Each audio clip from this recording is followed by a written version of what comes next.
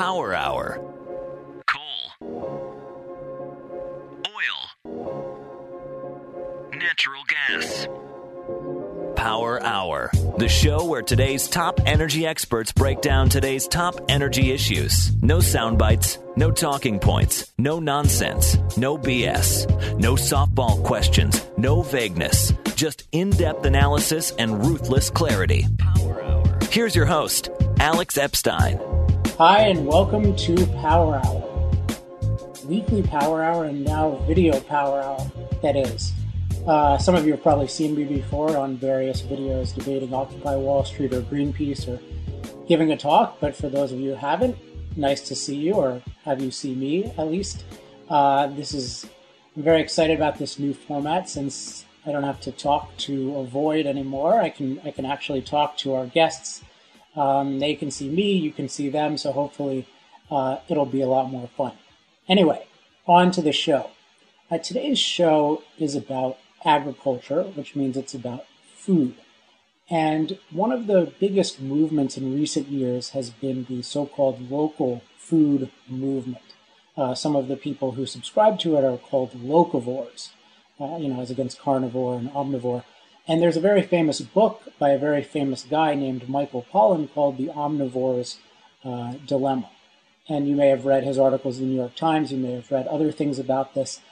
And whether you are a rabid locavore or you don't think locavorism is very important, you need to hear today's show.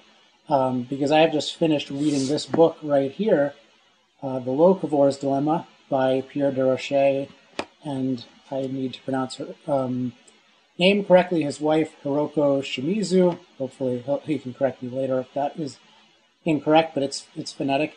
Anyway, these two have put together an amazing book. Pierre's been on the show before, and it really opened my eyes to how big an issue this local food movement is, because it's not about do you go to your farmer's market, do you not go to your farmer's market. It's really about a movement that's trying to change the whole way that a society eats and really change it by coercion. So Pierre's going to tell us all about this book. It's got fascinating historical facts, fascinating current facts, so I'm really looking forward to it. And with that, let's bring him on. Pierre, welcome to Power Hour again. Hi, Alex. Thanks for having me again. Great to have you. Let's see. Well, let's start with the title. What exactly is a locavore? Well, a locavore is someone who believes that we should cut down on food imports and increase local food production. So it is often marketed as something like, buying from your local food shed, which remains fairly vague. And this is one of the first problems that you encounter when you meet a locavore and you say, well, what is local? And so people have come up with this highly arbitrary notion of 100 miles. But I'm Canadian. I was raised on the metric system, so that's like 160 kilometers. That doesn't quite make sense to me. And then you have the USDA, your Department of Agriculture, that says something like it's either a 400-mile radius or a whole state. So, California or Texas would qualify. And then you have the biggest grocery chain in Canada that says, well, local is obviously a country, right? So Canada qualifies as local, and we're the second largest country in the world as far as land area is concerned.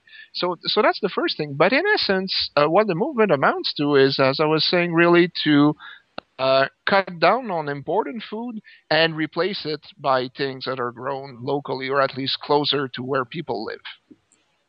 So I'm going to disagree with you on that, even though I didn't write the book. But reading the book, let me just give you my context. I wasn't all that concerned about this movement until I read the book.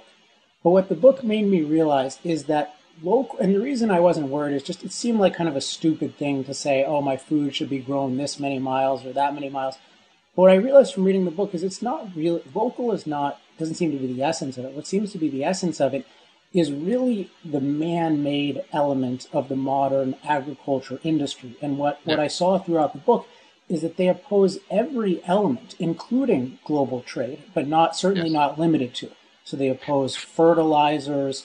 It's the whole environmentalist, the modern green perspective on food, and you see that in Michael Pollan and everyone else. So could you elaborate on that? Well, okay, let me rephrase that. Then I gave you the narrow definition of what a locavore is, but they're part of a much broader food movement that, as you say, built on older traditions like organic farming, people who are anti-globalization, people who don't want to depend on foreigners to feed them. So it's kind of a combination of long-standing movements. I mean, that's the problem with current discussions of local food. People completely lack historical perspective on the topic. So obviously, you've had food protectionists throughout history. You know, a number of political leaders really didn't like the idea of depending on foreigners for something as vital as food. Then you had the organic food movement that emerged in the 19th century as a reaction against synthetic fertilizer. You know, the idea was that, well, Justus von Liebig, an organic chemist, came along and they realized, well, we can feed plants by essentially giving them minerals. And the first organic food activists were people who said, no, we need to feed plants with living stuff, so manure, nothing else will do. And then synthetic nitrogen came along, and then pesticides and other things. And the organic food movement came to be, well, you know, if something is produced by nature or is produced by an animal, it's good. If it's produced by humans, it must be bad because we're playing God with our groceries or the way we raise food. And this is a really bad thing. And so locavore, if you will, are kind of the latest generation of food activists that have incorporated this whole anti-science, anti-technology movement. But the problem that they have is that you can now buy organic food at Walmart. And so what is an activist going to do? I mean, you cannot just say, okay, well, we've won. We find organic food at Walmart, and that's it. Let's call it quit. No, you need to punish evil corporations, and you need to prevent or to fight human hubris. And so what you're left with is this whole local food movement, which, again, builds on all these traditions. And on top of that is also essentially a reaction against globalization. So there are perhaps as many different takes on locavorism as you have intellectuals writing about it, but I won't disagree with you. I mean, all I did at the beginning was to give you the narrowest definition I could think of, but then, of course, we could expand it throughout the podcast if you want. Right. I mean, it seems with many of these movements, they'll often put up something as a smokescreen or seemingly appealing. And, of course, none of us have any objection if we get – I live in California. If we have really good local strawberries and they're at a good price – I mean, why wouldn't I buy? There's no anti-local. See, these movements often, it's like environmentalism. Who's against environment? No one is. Yeah. But people are against sacrificing themselves to the non-human environment, and they mix and match those two. So you mentioned the issue of being against trade, and it seems like everything they're against is against the man-made, but what they're also against is anything capitalist. So anything that, one of the major points in the book that you make that I want to talk about later is that the modern agricultural system arose essentially out of freedom and voluntary trade. And what I want to focus on now is that the locavore movement isn't simply making menu suggestions. They want to engage in coercive measures. Could you elaborate on that? Yeah, that's the thing. Honestly, if it was just another local fad, as you've had throughout history, we would not have bothered writing the book. The problem is that perhaps when the movement began a decade and a half ago, these people were simply promoting a certain lifestyle or, you know, a form of snobbishness, if you will. By at some point, you've got to stand out from the crowd, I guess. But increasingly, over time, what they came to do was to mandate local food purchases by, you know, school boards, universities, military bases, public administration. A number of them are also opposed to developing land around thriving urban areas. I mean, where I live in Toronto, we have a provincial government which manages these things, which has created the largest green belt in North America. And so this is land that is essentially taken away from its owners, and they're prevented from developing it. And the way that they have tried to sweeten the pill, if you will, was to say, well, we'll create a local food movement to make sure that you guys can stay in business and make money. So they're opposed to land development around thriving urban areas because they say, well, we'll give up our food security and we won't be able to have a local food movement if we pave over some good farmland. But increasingly what you see is that the more international, although this is kind of paradoxical, locavores are increasingly promoting food sovereignty, which is a form of protectionism that differs from what we have at the moment, in as much as they say, well, countries should have the freedom to refrain from trading with each other, but they should not have the right to dump subsidized food in other markets. But in essence, the movement is essentially a protectionist one. And so, as you often see with, I assume you're familiar with the bootleggers and Baptist analogy, but for your listeners who are not, this is a metaphor that was put forward by economist Bruce Yandel to explain why you have dry counties in some parts of the United States. And typically what you see is an alliance between the Baptists, or let's say the radical religious zealots, who want to prevent the sales of alcohol, and alcohol smugglers, who obviously get a better market out of this because they can sell their booze at a premium when you live in a dry county, when you're not allowed to sell the booze on a certain day or even year-round. And so what you see with the locavore movements is that you've got idealists, typically suburban-raised kids who've never really grown food. Then they plant a garden and they realize, oh my God, things grow by themselves. What a miracle. And it's fresh and I can see it. And very old, standard farmers who will use the latest technologies, but who would like to keep cheaper food out of their local markets, and a number of other lobbies in between. People who are opposed to suburbia, for example, will latch onto the local food movement because it gives them an excuse to prevent the redevelopment of agricultural land. So this is a movement that is complex, but in essence is essentially again, the intellectual inheritor of this small is beautiful, nature is kind, humans should not play God with genes in our environment type of thing. And, people who don't trust, people who have a strong tribal instinct, for lack of a better word, people who don't like strangers and foreigners. So, that's the thing. So again, to sum up, if the movement was purely voluntary, if it were only promoting false ideas, that would be one thing, but increasingly it is becoming coercive, which is why, again, we wrote the book. And speaking of voluntary, the book kind of has two big sections, or maybe three, but at the beginning, I mentioned this to you on email, there's a section that I love about the evolution of global agriculture, and then after that you take on many of the locavore myths, local farming creates a brilliant sense of community and love between you and the guy who grew your potatoes, et cetera, et cetera, et cetera.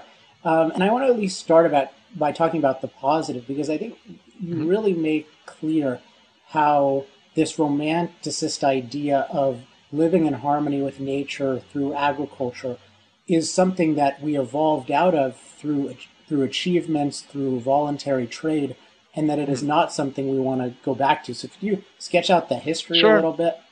Well, that's the thing. I mean, a lot of food activists today believe that humanity had a very slight footprint on nature until agribusiness came along, which occurred in North America sometime after World War II, let's say 1950s. The 1950s, when tractors became prevalent, when synthetic fertilizers became widely available. And they sort of imagined that if we go back to the day of, grass-fed animals or organic agriculture, that we will somehow behave in a greener way, or at least be have less of an impact on nature. But what I do in the book is that I go back to say, okay, what were environmental activists saying in the 1940s? What were they saying in the 1850s? What were they saying 2,000 years ago? And what you see is that throughout history, you always have intellectuals from Plato to people that, although you had Robert Zubrin not too long ago, I guess, so William Voigt, who was the author of the biggest environmental bestseller before Rachel Carson came along, called Road to Survival. What all these people are saying is that humanity the world over is actually destroying nature. It's not because there are few people and that they're not very productive growing food, that they don't have an impact on the land. Quite the contrary. When you don't have long-distance transportation, you're forced to grow food in bad locations. So wheat on hilly slopes, for example, you might be forced to overfish your coastal areas because you cannot import food from other places. And so what I try to show in the book is that historically, old-fashioned organic free-range agriculture destroyed the landscape the world over. And what happened over time is that as long-distance trade became more of a reality, as better food preservation technologies came along, we were able to specialize. I mean, humanity, we were able to specialize food production in the best locations the world over. So instead of growing cereal grains, for example, in bad let's say mountain environments in Europe, people were able to grow them in North Dakota, in Argentina, in Australia, in flat plains whose dry climate was ideally suited to grow cereal grains. And so people stopped farming unproductive lands the world over. And so nature actually made a comeback. And what we try to illustrate in the book is that there is no, even my left-wing colleagues will not argue with me over this because they're geographers and they know the history. The state of our environment has improved tremendously with high-yield agriculture and long-distance trade because we have been able, as a species, to abandon the less productive and most erosion-prone spots in the world.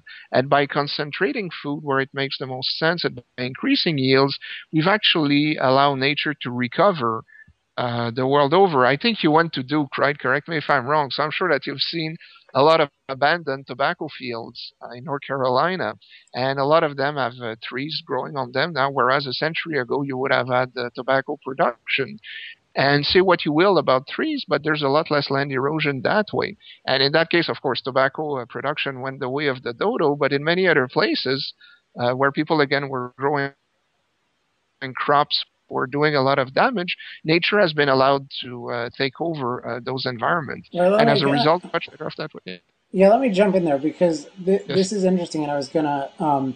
like you, when we emailed back and forth, you said you don't want me to go too easy on you. So yes, okay. I'm about to not go easy on you about Please. This issue. I think it's interesting. I mean, so in the book, you've got a lot of interesting polemics against the green movement in terms of they claim this. You know, they've got this image of agribusiness is going against small is beautiful, whereas obviously organic food is going to take up much more space since it's has a much lower energy density, has a much lower crop density. Yes. But it doesn't. I mean, in terms of priorities, to me, I wouldn't care if it took up more space if it promoted human life. So it seems like the most important passages in the book are the ones not about nature making comeback. I don't care about nature as such. I care about enjoying it, but I care about human beings. Yeah. And what you show in the book is that human beings were in an incredibly precarious state, both because they didn't have the technology to grow a lot of food in the first place, and they were incredibly insecure because they were growing it in their own locales, which were inevitably not suited for 90% of food production. So could you elaborate on the human impact? Sure. Yeah, well, okay, I'm sorry. I'm a geographer. What can I say? I'm used to put nature ahead of people, I'm afraid.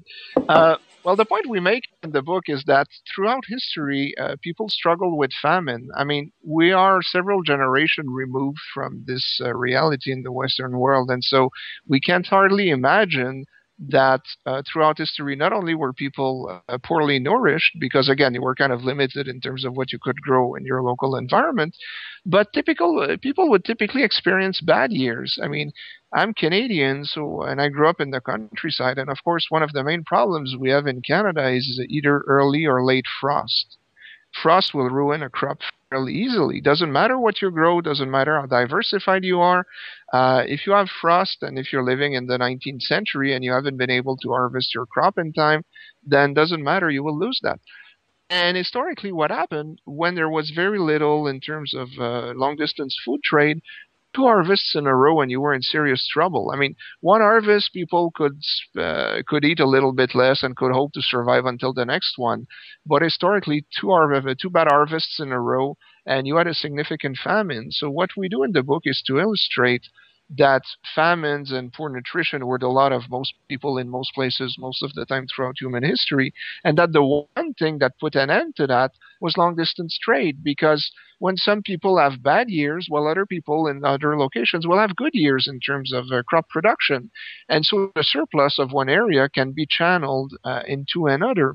And this is a reality that was very well understood in the 16th, 17th, 18th, and 19th century. And really, what put an end to famine in advanced economies were fossil fuels, coal essentially, because you would have steamships and steamboats, and people tend to forget that early in the 19th centuries, you can read accounts of people trying to move food in the American Midwest. You could not go up on the Mississippi River most of the year. The current was just too strong for the technologies that you had. So people would build rafts and ship, let's say, pork meat down from Cincinnati all the way to New Orleans, and then they would have to walk back up to Cincinnati because they had no way to go against the current. I mean, I guess people could have tried to row, but the fact that they walk tells you something. Then the steam engines come along, and you're able to ship goods from New Orleans to Cincinnati. And suddenly, sugar becomes much more available in Cincinnati, coffee, and other goods that are shipped from tropical locations. So prices go down drastically. Across oceans, well, people historically were limited by wind patterns and ocean currents. The steam engine comes along, these problems are gone. I mean, the number of trade routes that open up is remarkable. And on land, historically, moving goods from Manchester to Liverpool or New York City to, let's say, the foothill of the Appalachians was historically as expensive as shipping them across the ocean. That's how inefficient and cumbersome land transportation was. And so the railroad, again, is essentially what put an end to famine in landlocked areas. And so in that sense, fossil fuels liberated humanity from famine, at least in advanced economies and in locations where people gave up on subsistence farming and became part of the International Division of Labor, which is, again, if you think about it, simple common sense, but somehow locavores don't think that things can go wrong in a local food shed, and that, again, 2 bad harvests in a row would be a disaster and would have been in previous time a sign of an imminent famine. Yeah, I mean, it seems like it's particularly bad with food, the insecurity of just relying on your local weather conditions and crop, because that's the basic thing. I mean, if you go you put all you put all your agricultural eggs in one basket. And what I find amazing with locavores is that there are people who worship diversity in all its form, except in terms of the locations where you produce food, in terms of supplying people. And it seems to me, insurance or risk management 101 would tell you, well, diversify, but well, that's not the kind. I mean, come on, that's not the kind of diversity. I mean, their whole diversity thing is different. I mean, it's really bad because it's really treating people as members of racial tribes. And they worship the primitive tribes. That's a rhetorical trick I use with them. Well, you guys love diversity. You should love that kind of diversity too. Yeah. Diversity of ideas too is another concept they have a problem with. But yeah. Yeah, they like bad kinds of diversity. Yes. That's anti-capitalist forms of diversity is usually the common denominator. All right. Well, let's. I want to sort of pick apart even more this local, really, but quote unquote natural ideal. So we've talked so far a little bit about how, in contrast to the view that if you only eat locally, your food supply is secure and greedy capitalists won't deprive you of it, it's in fact much more insecure because you don't have this global network feeding you. One that I found particularly amusing was the idea about your local farm community and where you get your food from and who grows it and how much you interact with them should be a profound part of your spiritual existence. And the ideal is, I just bought some peaches today and I don't know the guy who grew them and now I'm spiritually impoverished. Exactly. Yeah, no, that's funny because, again, I grew up in the countryside. I was not the one who was selling stuff at the Montreal market. And in those days, the people I knew were selling that into really markets that were targeted at retailers. But somehow there's this notion that I don't really care who made my shirt, who made my watch, but food is different. And that's the thing with locavores. They don't know who made their iPods. They don't know who made the software that allows them to connect people and food. But somehow food is different. Food is important. And if you don't think about it too much, you might say, well, yeah, okay, that's the one thing I'm willing to grant. Getting to know your farmer will actually improve your social capital, at least your local social capital. But then you've got to ask yourself, well, why do we have retailers and wholesalers in the first place? And what we illustrate in the book is that, there's this long tradition in the anti-capitalist literature that intermediaries are essentially parasites. They don't add anything of value. They're just stand to make a profit between producers and final consumers.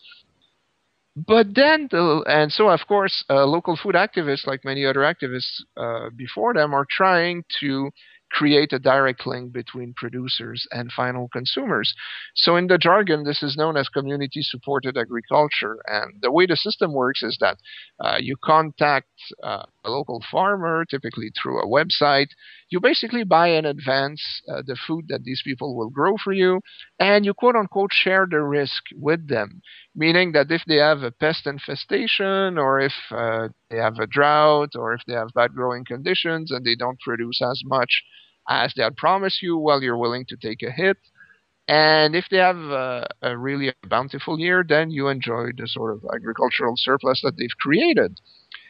But the problem, of course, is that intermediaries are not parasites. We would not have them if they did not play a valuable function. And so what locavores are slowly rediscovering is the importance of intermediaries. So typically what happens in community-supported agriculture is that you have no flexibility whatsoever, and you don't know what they will really bring you 1 week to the next. So typically the farmers that engage in these deals are against monoculture. You know, again, to get back to this idea of diversity, they really want to promote, they want to grow a diversity of crops on their farms, and they have very sophisticated crop rotations. They might be producing blueberry 1 week and spinach the next, and might throw in a few eggs, you know, if they have a chicken coop in the lot. But as a consumer, you don't really know what you're getting. So a typical outcome of community-supported agriculture is that, first of all, you will often get less than what you expected, or then you will get some leafy vegetable that you don't know what to do with, so a lot of it will end up in the compost. But worst of all, you will have no flexibility whatsoever. So what happens if the kids are going to summer camp and suddenly you only need to feed 2 people, or out of, let's say, 4 or 5 in your household? What are you going to do with all the food that you've bought in advance for essentially 5 people? Well, either you give it away, or it ends up in the compost pile typically. Or what if you have guests? And suddenly you don't have enough food, and you need to go to the supermarket, and you need to buy extra food for your guests. And so typically what happens is either a lot of waste, or budget busting regular trips to the supermarkets, because you've already paid in advance for things that are kind of indeterminate in terms of what you're going to get.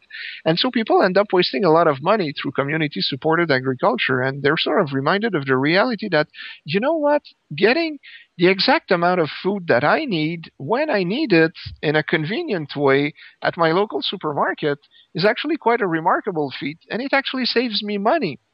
And so what happens typically with those locavore attempts to, again, bypass wholesalers and retailers is that they shift the risk of food productions from producers and retailers onto consumers. And this is why you can read numerous accounts on the web of people giving up on community-supported agriculture, saying, I don't know what to do with the stuff they're sending me. It's often poor quality. I'm wasting a lot of time and money doing that, because, of course, you've got to go pick it up at a location that is convenient to the producer, not to you. And so you end up spending more money and having less time, and perhaps not having the time or money to invest in coaching a Little League soccer or something like that.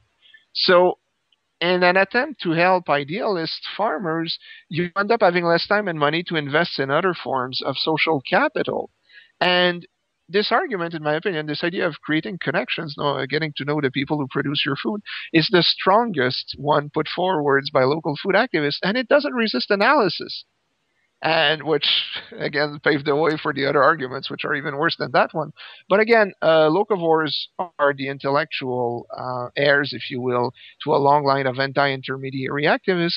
But through daily life and engaging in those schemes, a number of them, I think, are beginning to slowly understand why we have retailers and wholesalers and the useful role that these people play.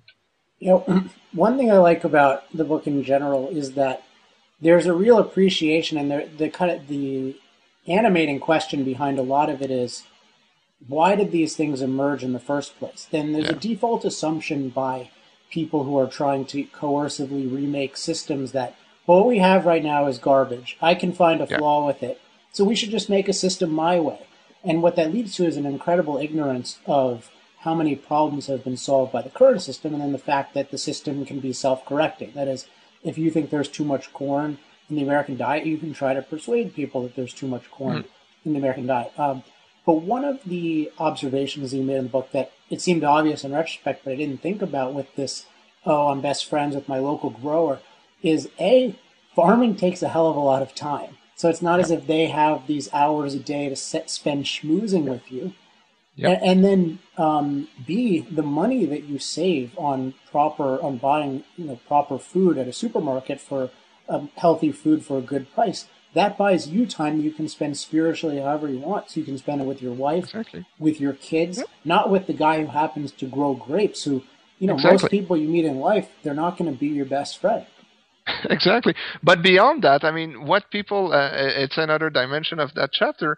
Locavores are very naive in as much as they assume that the people they meet at the farmer's market are telling you the truth. And I love this point. Yeah, so, if you Google farmer's market and fraud, you get all those stories coming up, and you have people selling you food at the farmer's market, and sometimes the only thing that is local about the food is that it was bought at the local Costco. So, because, again, people have to understand historically, food activists were complaining forever that you cannot trust the people who are selling you food. Fly-by-nights operations have no interest in telling you the truth. So, they might add, again, I'm going back to the 19th century, they might add water to your beer or your wine, or they might put chicory into your coffee and, peppers left over into something more valuable, rice powder into your cream. And so historically, the way markets dealt with that was typically through the development of brands. So, the Quaker Oats, for example, was one of the first brands to emerge. And, of course, the people who created Quaker Oats were not Quakers themselves, but Quakers had a good image. But despite that, what was good about Quaker Oats is that you knew exactly what you would get, and your food would not have been adulterated. And the bigger the business grows, the more susceptible it becomes to lawsuits. John Edwards is again in the news. Today you have a lot of ambulance chasing lawyers, but in the past you would have had, a food corporate or chasing lawyers. So these people have an incentive to promote quality, because ultimately the only thing that they have is their reputation, their brands, that they'll go through everything they can to protect it, because that's their real business currency. But at local farmers markets, you have a lot of fly-by-night operations, people who are not worth suing, and people who have an incentive, it's sad to say, to pretend that they're selling you something that they're not. So again, they might buy food at the local Costco and pretend that it was grown organically on a farm 50 miles away. How do you know if that person is telling you the truth? I mean, most of them are probably are. But there have been a number of reports of, journalists actually taking the trouble. Okay, where's your farm? Oh, it's this and there. And people that go to these farms and nothing grows there. And then they track the guy. And again, he went to a local Costco or something else. But nobody's going to bother suing him because it's not worth it. And ultimately, as organic food is no better than conventional food, if you buy something at Costco, you won't poison your customers. People will never know. So psychologically, they might feel better about it. But they don't have a brand. There's not much at stake. And so it's much easier, I would say, to fool people in a farmer's market than in the context, obviously, of a much larger business. That's a good segue to organic. You had a lot of really interesting observations about the organic food movement. Talk about that in general. But one thing I'd like you to elaborate on is the issue of pesticides and what kinds of pesticides organic farmers use, because it's not that they don't use pesticides. No, that's the thing. Organic farming is not about organic chemistry. It's about organic with farm as an organism. This is where it came from originally. People wanted to think of farm as more of a holistic thing. But the thing that people should understand about organic, it's not a scientific approach, it's a marketing approach. And what I mean by that is that you don't define organic food by what they are, but rather by what they are not. And what they are not is based on inputs that are manufactured by human beings. So, for example, you might import guano, and actually I should point out, perhaps we'll expand on that later, it's almost impossible to have both local and organic at the same time, by the way. So organic farming, for example, instead of using nitrogen fertilizer that is built on nitrogen that was captured from the atmosphere and bonded with something else, will use, let's say, manure that has some level of nitrogen in it. They might import guano from Peru, which is essentially desiccated bird dung, if you will. And using guano is okay because it's produced in a bird's stomach. but using nitrogen that was captured by human beings from the atmosphere and bonded with something else using natural gas and energy is somehow unacceptable. So again, this is why I say that organic is defined by what it is, not rather than what it is. But ultimately, you know what? The plant doesn't care. A molecule is a molecule is a molecule is a molecule. So whether it gets its nitrogen from synthetic fertilizer or whether it gets it from guano, it doesn't care. Well, actually, it cares in the sense that typically you can come up with a much better balance and use create synthetic fertilizers that are much better suited to your crops than bird poo that was created because a bird needed to excrete the stuff that it was not digesting. So the evidence has been in for decades. Organic food is less productive, but it is also not better for you, and that's why for a few decades now, organic farmers have been marketing their wares as being more sustainable or friendlier to the earth because they have absolutely no proof that their food is better for human beings. And if they were to do so, they would expose themselves to lawsuit through truth in advertising. Of course, they're also lying in terms of organic being better for the environment because, as you mentioned, organic agriculture is much less productive, and we would essentially need to plow under all the forest that we have left. But another thing about organic, which people don't understand, is that even if they use manure, typically the manure will come from conventional dairy operations. If you want local manure, you often don't have a choice. So, the cows might be fed antibiotics to facilitate digestions or to fight diseases. They might be fed genetically modified corn. But this is the manure that local organic farmer will use because they must, by definition, use manure. And I don't know where I was going with this, but the point is that, again, organic and local are often not compatible because whatever you're growing, there might not be enough manure in one area and you might need to import guano, or there might be other inputs that are missing. But essentially, organic is an anti-human philosophy. It's an anti-human ingenuity, anti-human science, anti-science philosophy that assumes that a molecule created by quote-unquote nature, pesticides, that's where you were going to take me with that. It's perfectly okay in most organic systems or approaches to use old-fashioned pesticides that were around at the time of the Model T, which were based, let's say, on arsenic or lead, to kill the pest, because the pest honestly doesn't care whether you're growing organic or not.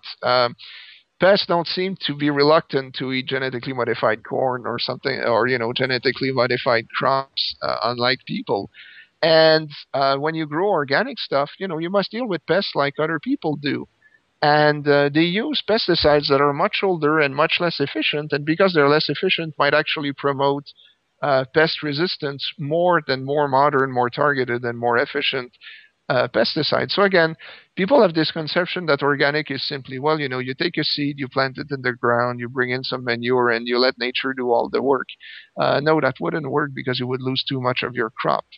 So I don't know if that makes sense or if I'm rambling too much, but I mean, for me, the biggest point, as I mentioned at the outset, is this hostility toward the man-made. That seems to integrate everything that they do. And what one of the things I really enjoyed was just how you show that all of these man-made things are incredibly beneficial, and that to abstain from them is incredibly harmful. And in that vein, I don't know, you don't talk about this too much in the book, but I'd be curious to hear your thoughts on this movement in the future of agricultural technology, because we have things like golden rice and other things that are being held back and causing millions of deaths. What you do point out, though, actually I should insert, is just how all the different fortification of vitamins and foods had eliminated so many diseases. Could you talk a little bit about the achievements of the past and then the suppressed achievements of the future? Sure. Well, feeding human beings is a complex thing. We're complex organisms. People only discovered the role of vitamins, vital amines, about a century ago. And what happened once people understood vitamins or the role of, let's say, zinc or iron and the other things that our body, the other elements that our bodies need, is that agribusiness made it possible to produce vitamins very cheaply. Some of them are actually produced by petroleum, which might, make some people jump back. And what vitamins are made from petroleum? Well, remember, petroleum was actually made of living things. And again, a molecule is a molecule is a molecule. So by having agribusiness, economies of scales in food production, you can produce vitamins, or you can collect iron or zinc or other things that are useful to prevent, again, everything from blindness to fragile bone structure. I'm sorry if I'm trying to be trying to make sure that people understand me here, or stunted growth or poor vision for lack of vitamin A or stuff like that.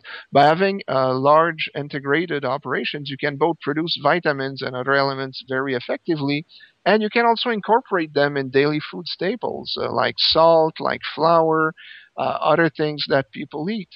And so people tend to believe that the bread that we eat today is much less nutritious than it was 150 years ago. Well, no, because we've been able to fortify it. I mean, the loaf of bread that you buy today, as far as human nutrition is concerned, is much better than it would have been 150 years ago because, you might grow wheat in a soil that was lacking some element, and so your wheat would be of poor quality, or else there might just be something that your body needs that is not in the wheat, that is not in wheat to begin with. So by being able to fortify or to add positive things to the food that we eat and doing it through economies of scale, we've actually significantly improved human life, longevity, the size of human bodies. The thing that always gets me with food activists is that they're always, everything is killing us. And you look at them. But, a century ago, the average life expectancy in advanced economies was 47 years of age. Today, we're pushing towards 80. We're much taller than we are. We die of cancer at an old age now, but that's because we're not dying of other things before. We don't suffer from pellagra or other diseases that resulted from lack of vitamins or, again, minerals or other things. And so what's wrong? Look at us. How can you say that everything is killing us when we're living so much healthier lives? We're living longer. And the main difference between now and the past, apart of course from advances in medicine, is that the food that we eat is much more nutritious than it was before because, again, we've been able to use our brains to make it more nutritious and to understand what is good for us and to be able to produce it at a price that people can afford. So, and I think that goes to the issue of the future because as we've talked about, it's not as if we say that there's this false dichotomy of either everything is perfect or something's wrong and we need to abolish, throw everything out. I could point to a lot of, to my knowledge, problems in the diet that people have, but the solution to that is obviously more freedom. So let's say you think people should eat more fruits and vegetables or more healthy meat. Obviously, the solution to that is going to be more improvements in the agricultural industry that makes those things accessible to more people. Yeah, and more affordable, more diverse. And this pro-health movement is explicitly denying these earlier level improvements to the rest of the world. Could you elaborate on that in terms of the golden rice fiasco and other things? Yeah. Well, let's begin with corn, for example. I'm kind of shocked today that the level of hatred towards corn. I mean, corn is probably humanity's greatest feat in terms of genetic engineering. I mean, it was thousands of years in the making, and it's really the thing that we eat that bears the most human imprint. I don't know how many of your your listeners have ever seen the wild ancestor of corn, Teosinte. It looks nothing like corn, and we're not quite sure how it happened, and perhaps you should talk to a geneticist about that, but a few thousand years ago, something really almost magical happened. Teosinte, which is that kind of tiny, tiny little thing with almost nothing useful to human beings, was progressively transformed into corn. And corn is a tropical plant. It came from somewhere in central Mexico. And it would have have never survived in what is today the American Corn Belt. I mean, corn is a tropical plant that was modified beyond recognition and is now the best way to generate a lot of calories effectively on a piece of land. And so a lot of people today are like, well, we should not feed corn to cows because they've evolved to eat grass. Well, nothing evolved to eat corn, not even human beings. It is a better alternative than what nature provided us. Humanity was able to create corn and feed a lot more people a lot more efficiently than in the past, and also give us things like year-round dairy products. I mean, people today tend to forget, or I guess they never knew, that if you had been to, let's say, Boston, or even perhaps all the way south then to maybe all the way to northern Florida. I don't know. I don't really know what I'm talking about here. Cows would only produce milk in the summer because that's the only time of the year where there was enough nutrition around them to give them the ability to produce milk at a significant level. dairy cows did not use to produce milk in the winter. There was simply not enough nutrition available in terms of what people were able to feed them.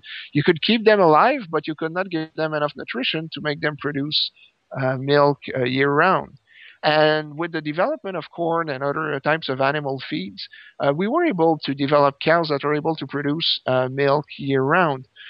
And corn is also better for nature in as much as it provides you a lot more nutrition. It provides a lot more nutrition to your livestock than, let's say, if you let cows graze in open pasture. So if you raise a cow or a beef, people cattle on corn, they will reach maturity, or at least in terms of beef cattle, the types that we eat, in about 15 months. Whereas if you feed them in a pasture land, it might take as much as 3 years. In the process, they emit a lot more greenhouse gases, if you believe that is a problem, and they don't give you the same quality of meat at the end. So corn has been a remarkable feat, and we've actually improved on nature. And that's what I think is the striking difference. I read a lot of old books. I mean, I'm an academic. I can afford to do that. And it is striking how the 19th century, the agricultural writings are all about this idea of improving on nature. And a lot of things today that local food activists or organic food activists take for granted is that, well, nature gave us all this bounty and we should not mess with it. Well, no, our ancestors created this bounty by tampering with nature, even though this was more obviously of an empirical than a scientific approach. And they modified pigs, they modified cows, they modified chickens beyond recognition because they had this basic notion that we can do better. We can use our brain to use resources more efficiently, deliver better nutrition, have cows that can produce milk year-round, which is not something that we do today. And now to get back to golden rice, well, what happens is that in many parts of the world, the people still don't have access to a very diversified food intake.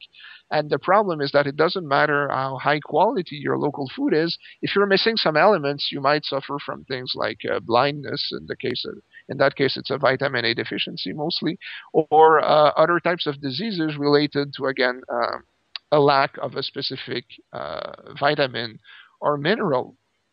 And so what golden rice was about, it was simply to take the stuff in carrots that makes a carrot orange, essentially, and combine it with useful strands of rice that people could grow in less advanced economies. And that way they would access a vitamin which they were lacking which they are lacking in their day-to-day diet. But food activists are against that because of the way this was achieved, which is with modern technology. And often they don't know that, a lot of the things that we eat today, let's say ruby red grapefruit, for example, not many people realize, and I'm a bit caricaturing here, that the stuff was created by essentially taking grapefruit seeds, throwing them in a nuclear reactor, and see what happened at the end of the process. And, people used to, well, again, I'm kind of, pardon the imagery here, but in essence, they would throw that in a nuclear reactor, then plant whatever came out of that and say, oh, that's not interesting. Let's throw that in the garbage can in the backyard. It will end up at the municipal dump. Or else, oh, it's interesting. We've created something that we can call ruby red grapefruit. And this is how our quote-unquote natural food supply was created.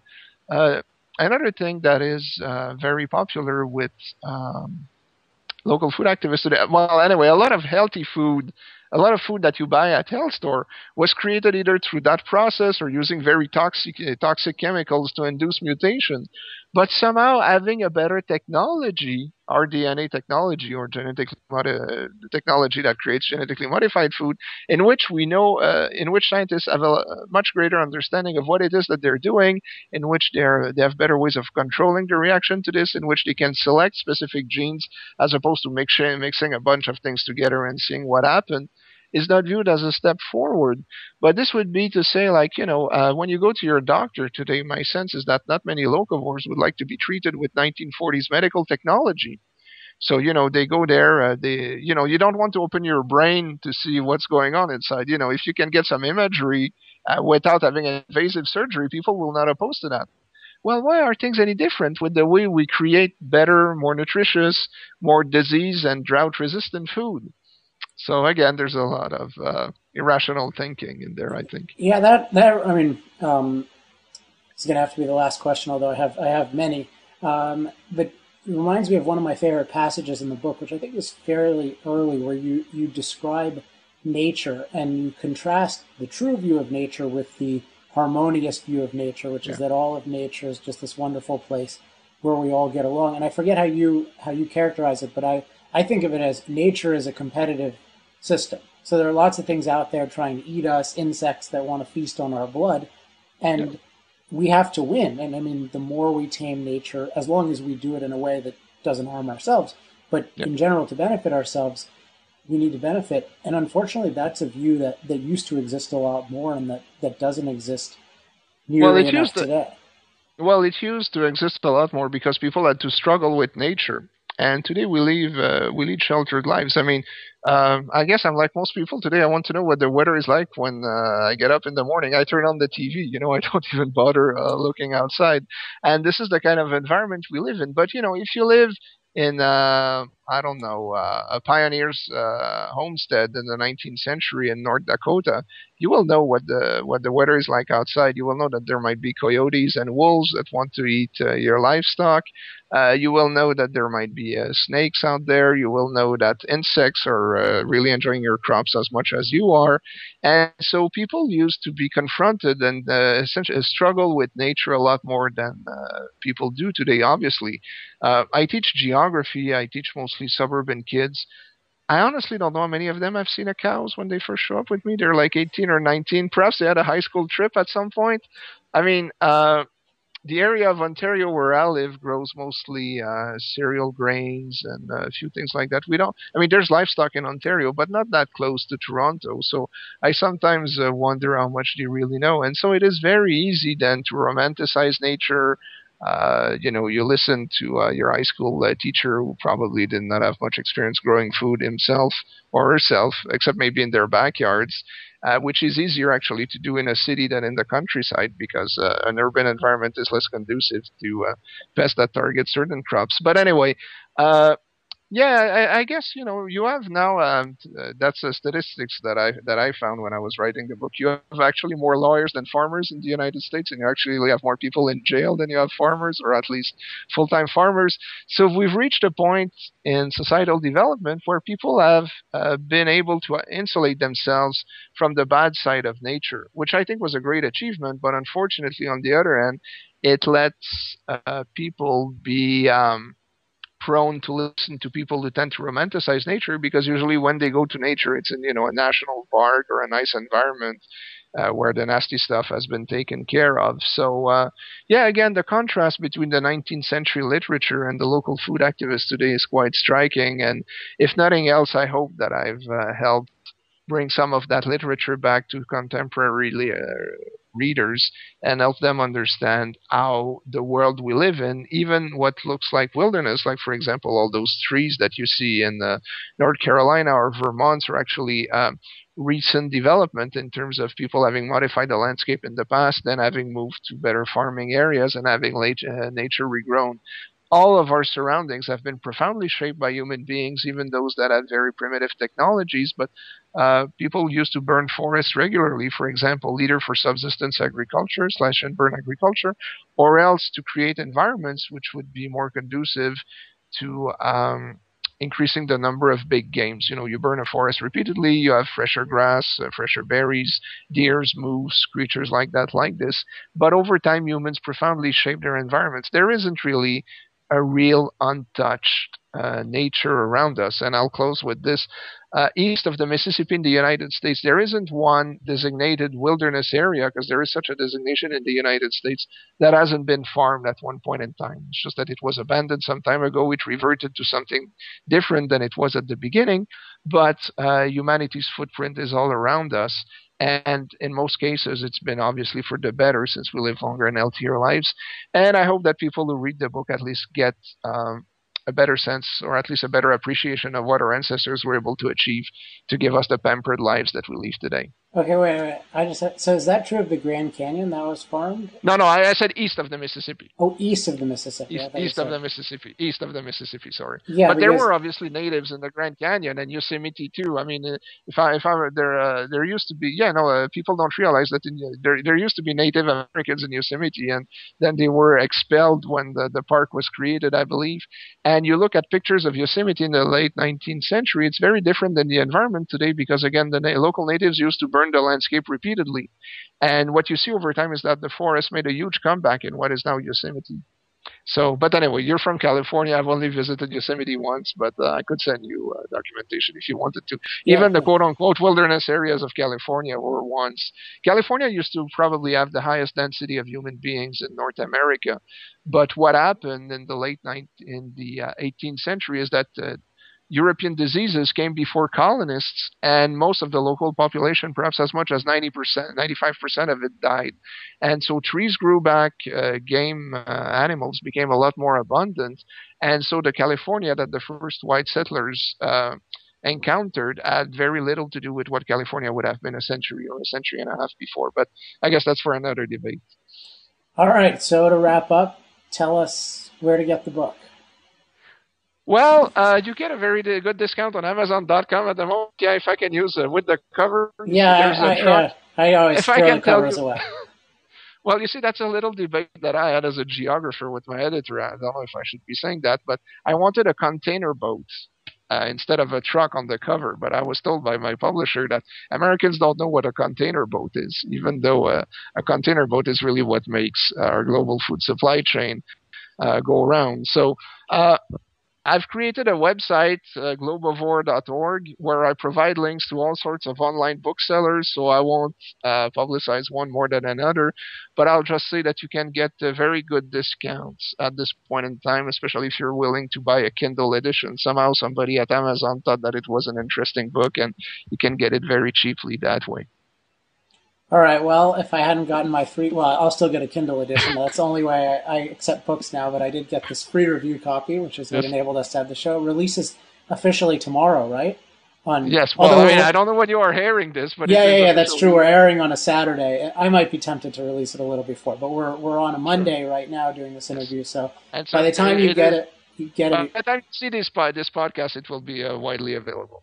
Yeah, it'll be widely available, so for sure, get a copy. Pierre, thanks for coming on. A pleasure as always, and hang on a minute, and I'll talk to you after the close. All right, thanks again to Pierre Desrochers for coming on Power Hour. I want to close with this point, which has to do with education. I'm sure you heard during this show many, many facts that you haven't heard, but more broadly, that you heard a perspective on nature and man's relationship to nature, and also trade and capitalism that you haven't heard before. And I often think of this as the secret history of our environment, or the secret history of capitalism. One of the things I really like about Pierre is that he has an expert, concrete knowledge of this. And I just want to say in closing that it's really important that we learn the secret history of environment, that we learn the secret history of capitalism. And that's a lot of what we're trying to do at Center for Industrial Progress, is create resources where we teach you both how to think about these issues in terms of how the issues actually fit together, and then give you the historical context to understand where we draw these conclusions from, what the evidence is for them. Because a lot of the way that the other side succeeds is by creating this false mystique, and because we don't have the concrete knowledge to refute it, it seems plausible. But the more we know about how human beings actually improve their lives through industry and energy and progress, the less plausible these things are, and the more stories we can tell people. So that's all for this week. I hope you enjoyed the first video Power Hour, the second weekly Power Hour. Make sure to tune in next week. Make sure to sign up on iTunes. And for all of your industry energy needs, go to www.industrialprogress.net. I welcome any kind of feedback, so to give that to me, you can email me at alex@industrialprogress.net. Love mail, hate mail, whatever you want, send it to me. I always love receiving it. So, until next week, this has been Power Hour. Thanks for watching. Power Hour. Life, liberty, and the pursuit of energy. Power Hour. The antidote to shallow thinking about energy issues.